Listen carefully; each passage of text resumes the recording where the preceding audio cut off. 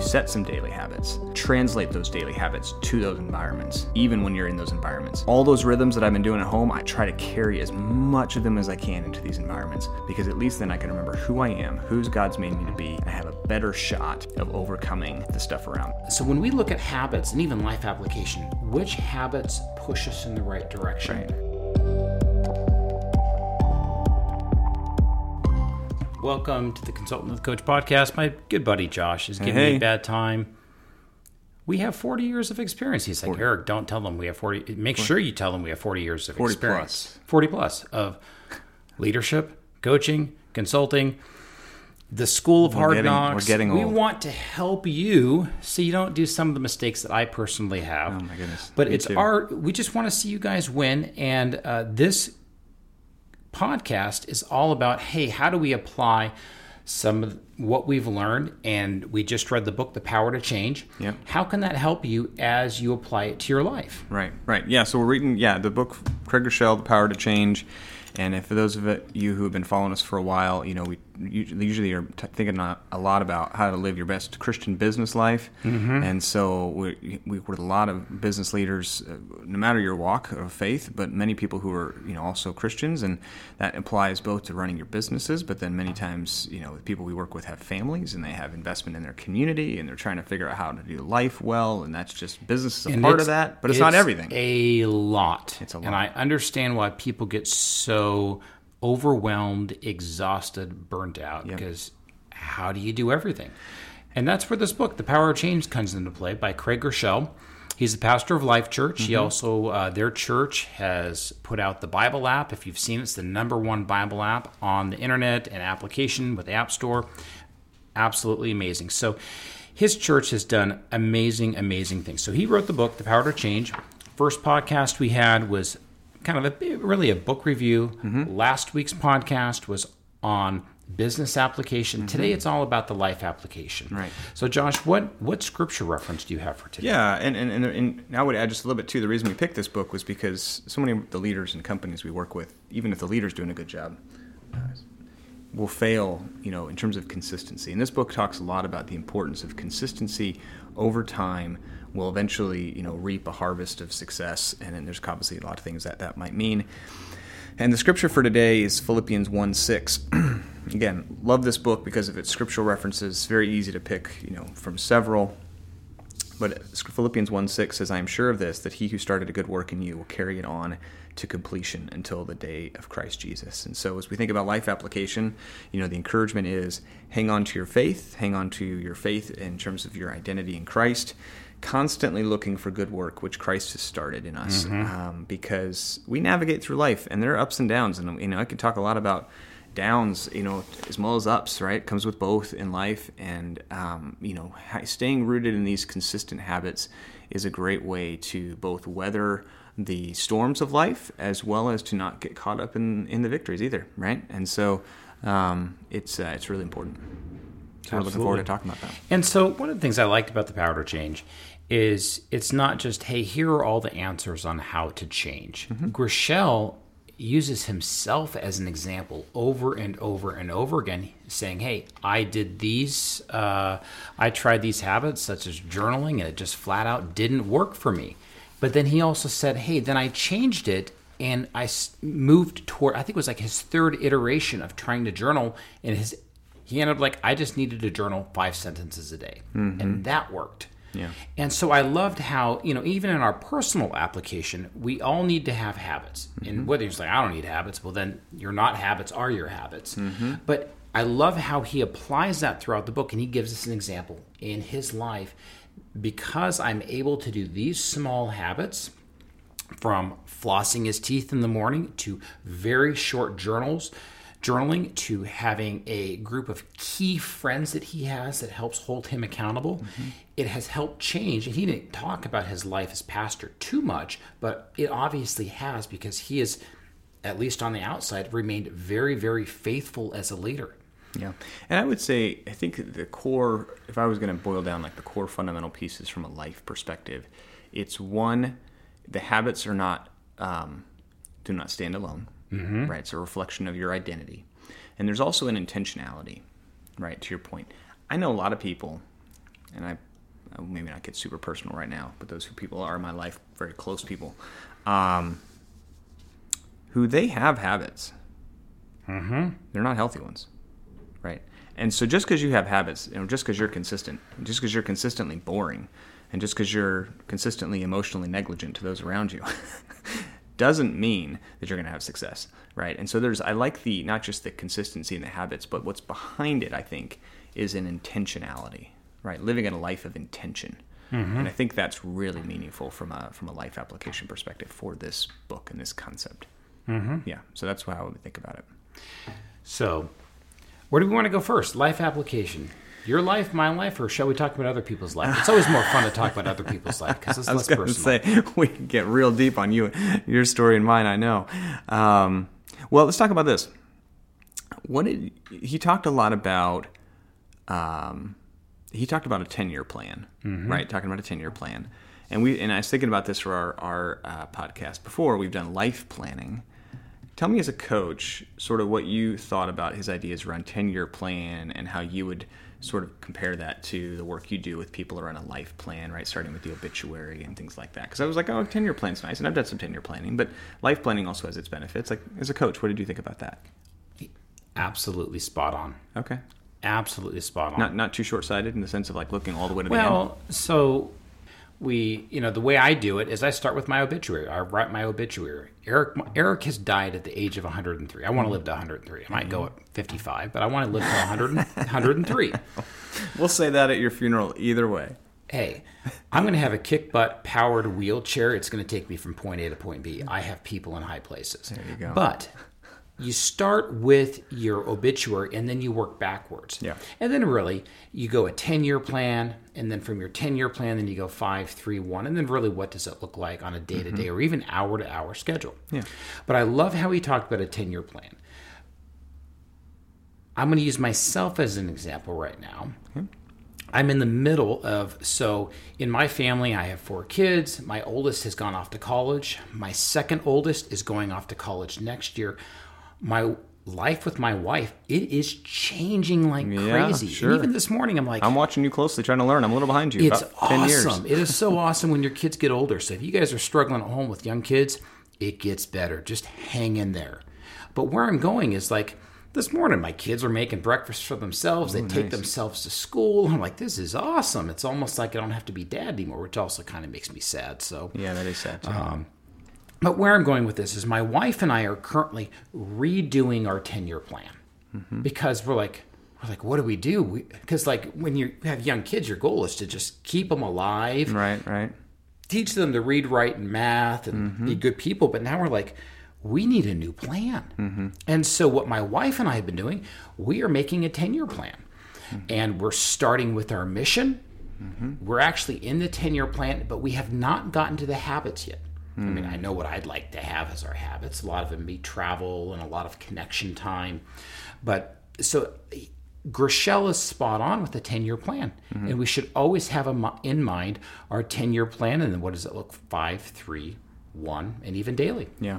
How well, and see, it's funny you bring all that up because, I'm in a different life stage, but in some ways very similar because, this weekend, my oldest is going off to overnight camp by herself for the first time, and my overnight. My wife and I are rewriting our 10-year plan, but like mid-kid versus having written it pre-kid. And so that's been kind of emotional. And at the same time, the other piece kind of talking about ups and downs of life, seeing the fruits of having done a 10-year plan come to fruition and the realization of it, seeing the fruit of habitual work in a lot of ways, and at the same time beginning to see the suffering of people around us and the illness and the brokenness. It's causing you to think a lot? Yeah, just in some cases, those are things that are outside of their control. In some cases, they're sort of the result of years and years of not the right habits, right? And so it's been hard to watch that. So as you're doing this reflection and thinking on Groeschel's book, Power to Change, what kind of habits stick out to you?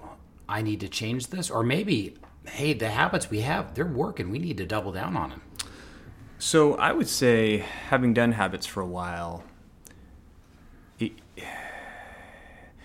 have to hold them loosely.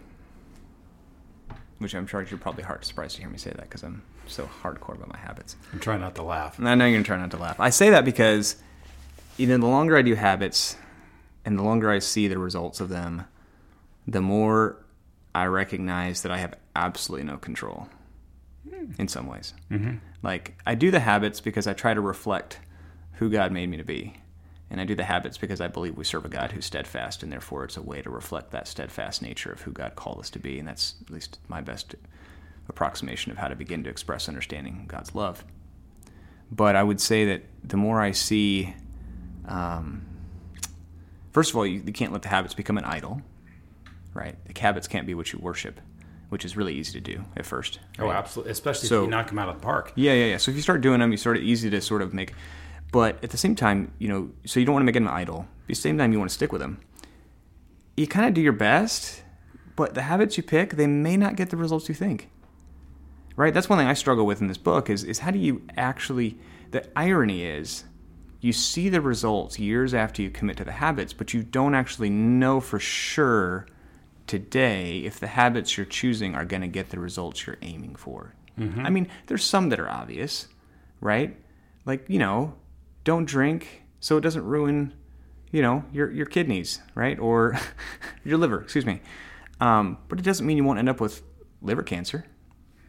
Right? Very true. Right? And if you want to be closer to God, pray every day. Like, that's obvious. But I was definitely struck by just, it's not simple, and you have to be comfortable with it not being simple. Mm-hmm. Right? And so... but that's just where I've been with habits lately, of just recognizing my sort of futile sort of struggle with it but that's okay. Like, I'm comfortable with that. So if I were to write this book, a chapter that I would have added to the book mm-hmm. would have been the role of failure. Mm-hmm. Even as we look at habits, we all have mm-hmm. habits, mm-hmm. but some of the best habits to look at, let's talk car wreck mentality, are habits that have blown up. Mm. And not like, we don't like to talk, hey, go do something really, really bad. No, I'm not saying do that. But sometimes we can look at habits and say, you know what? Mm-hmm. That wasn't helpful, but we can learn from it. And so life application, it's not directly in the book. I'd love to just see an appendix, the role of failure. And mm-hmm. I'll use myself as an example. I have a great, great coach. I'm brutally honest with my coach. And it was a couple years ago, I was sharing with my coach, because we talk about everything. The nice thing about coaching is everything is, you can share whatever you want, and my coach can't share it because we have confidentiality. But now I can share, like, I was just sharing my nighttime habits. Mm-hmm. Every night I would drink 2 shots of bourbon. Not today. This is old habits. Not today. This is old habits. Mm-hmm. And my coach was like, is that helpful? Well, I'm like, yeah, of course it's helpful. It tastes great, gives me a hit of dopamine, and I go right to sleep. Is that helpful? Now, it's one of those things. My coach was really nice, didn't push too hard. But then I started percolating on it. Mm-hmm. No, that's not helpful at all. Mm-hmm. If anything, I'm a little bit intoxicated. I'm gaining a whole lot of weight. And I came to the conclusion myself, mm-hmm. This is not helpful. And it was a habit I had to stop and replace it with something else. Chamomile tea.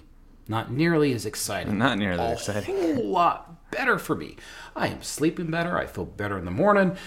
But it's one of those things I love. So when we look at habits and even life application, which habits push us in the right direction? Right. Which push us in the wrong direction? What does it look like? And there might be some habits that we have, this is a great habit for a season, mm-hmm. and then I don't need to do it anymore. Yeah. Yeah, and I think sometimes this is more of a commitment to an identity and a set of habits than it is the specific habits themselves. Because like you, there's seasonal reevaluation I do of like my habits, and like he says, adds a habit a year. And I've been similar, mm-hmm. trying to slowly build more and more habits, remove more and more unhealthy habits as I assess them and see. The other piece, that I found, I think I mentioned this sort of a preview on the book review, was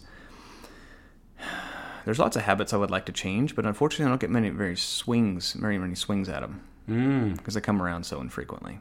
Yeah, like right? what? Holidays, right? Family holidays, and we've produced a few podcasts on this, and I think I have some stuff out there about family holidays. And I know that he talks about the same thing from Atomic Habits, right? Which is this cue, response, reward. I think is the and that's from Atomic Habits, that's very true even in environments you're not in very often, right? And so for me, like cue, family nonsense, dysfunction results in me being quite surly, results in me like, it's just like there's this whole cycle. But the problem is, for me, and this book doesn't address it, is the hard part's figuring out how to change those less frequent dysfunctional habits, because you just don't have the daily chance to beat it down, right? To be like I try my set of habits today. I miss one or two. I'm going to go back tomorrow, get them back tomorrow, get them back tomorrow, get them back tomorrow, and because of that, I don't feel like I've made much progress on those, because those come around once or twice a year, right? Versus, daily chances to succeed and fail, and get better and better and better. Interestingly, though, I will say that when I have done those things, what I found to be helpful, what I would say to encourage folks is, if you set some daily habits, translate those daily habits to those environments, even when you're in those environments, and even when those people don't understand why you're actually very incessantly doing this whole set of habits you normally do every day at home.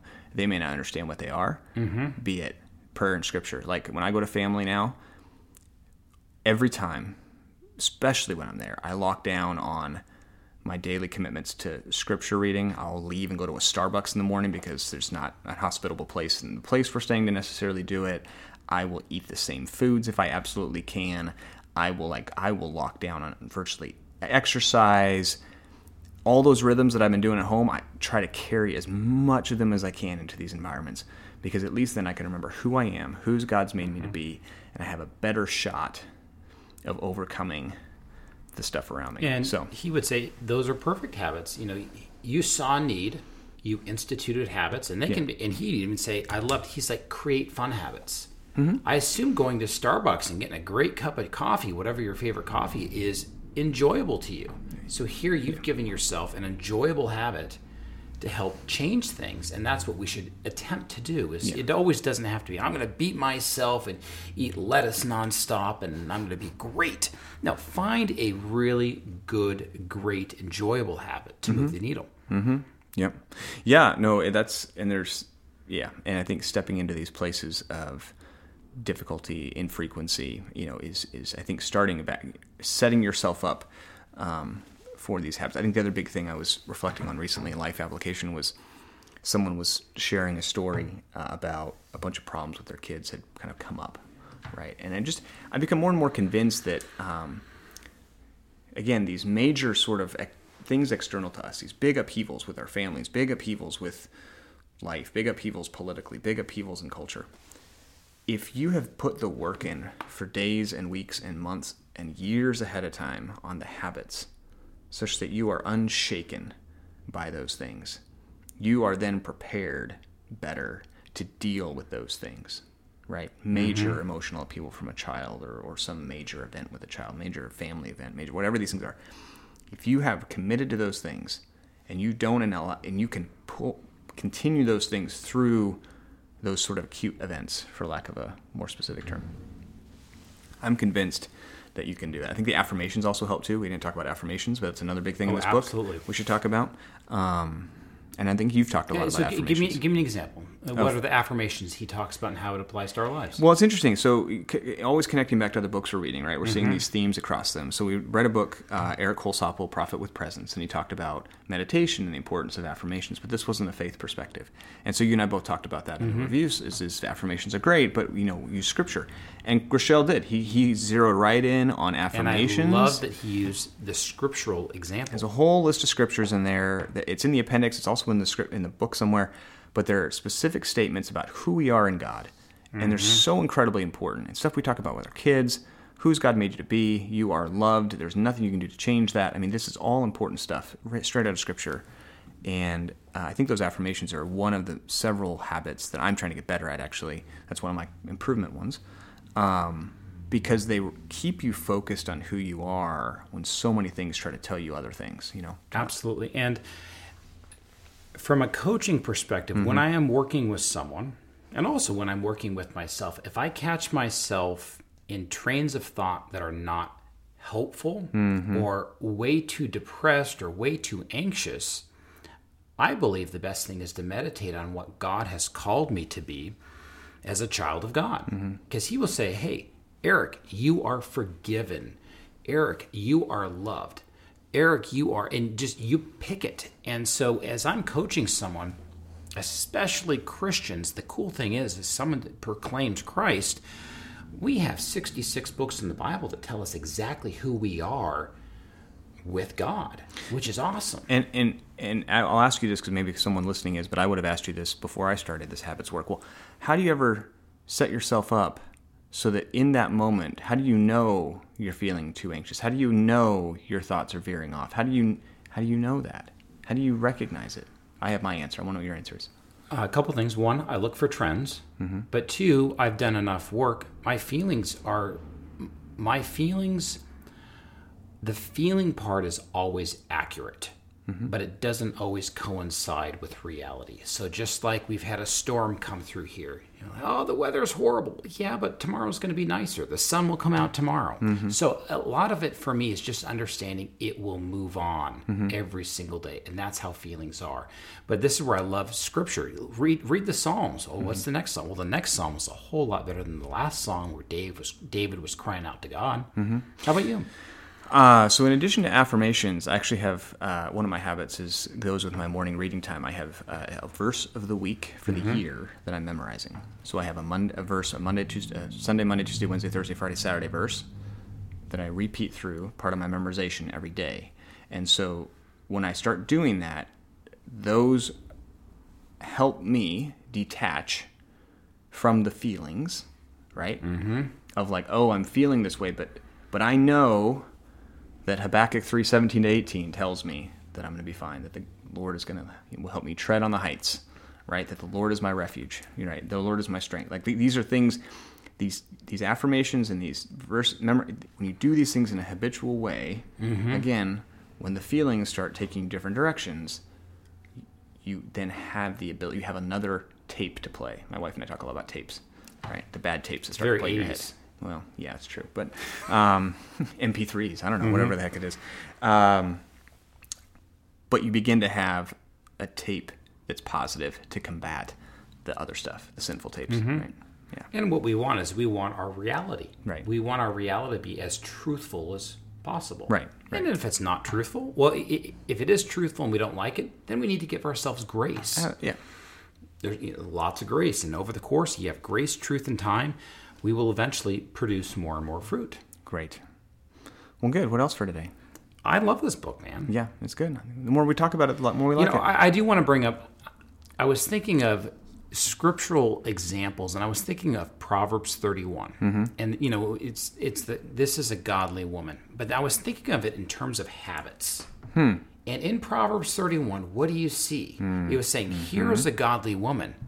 And here are all of her habits. Yeah, those aren't just one-time things. They're all habits. Yeah, that's a good point. It was amazing. And I'm looking at I'm like, this is a key passage this is what a godly woman looks like, according to Proverbs 31. I absolutely loved it. I'm like, he left it out. Bring it back in.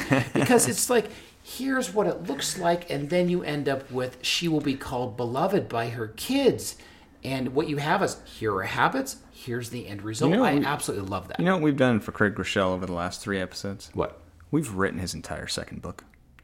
Hey, Craig. Community. We'd like you to come onto the podcast, write the second book. Yeah, we've written all the content. And let us interview you, please. We've already done all the content for the second book. I mean, Proverbs 31 woman, community, issues of dysfunction, seasonal habits, generational sin habits. We've done it all. Man. Well, we have not done it all. We're being a little too arrogant. All right. We need to work on our humility. All right. But I will get into, I absolutely love the book, The Power to Change by Craig Groeschel. If you haven't, go out and get it. It's a really, really great book. But also, I would say from a Christian perspective, part of what Josh and my's heart is we want to see the kingdom grow. We want to see people who are less mature become more mature. We want to be those sanctified Christians. And so not only are we winning in our personal lives, we want to see you win in your business. We want to see churches grow and become more and more mature. And I think he does just an amazing job with this book. And hey, Craig, come on our podcast the next time you write the second part to The Power of Change. That'd be pretty cool. That's right. Perfect. Excellent. But hey, in the meantime, go on to theconsultantandthecoach.com. Reach out to the two of us. We'd love to walk with you on your journey. Also, wherever you are listening to this, do us a favor. Please leave us a 5-star review. It really helps this podcast go out to other people. But until next week, when we have our next book, cheers. All right. Take care.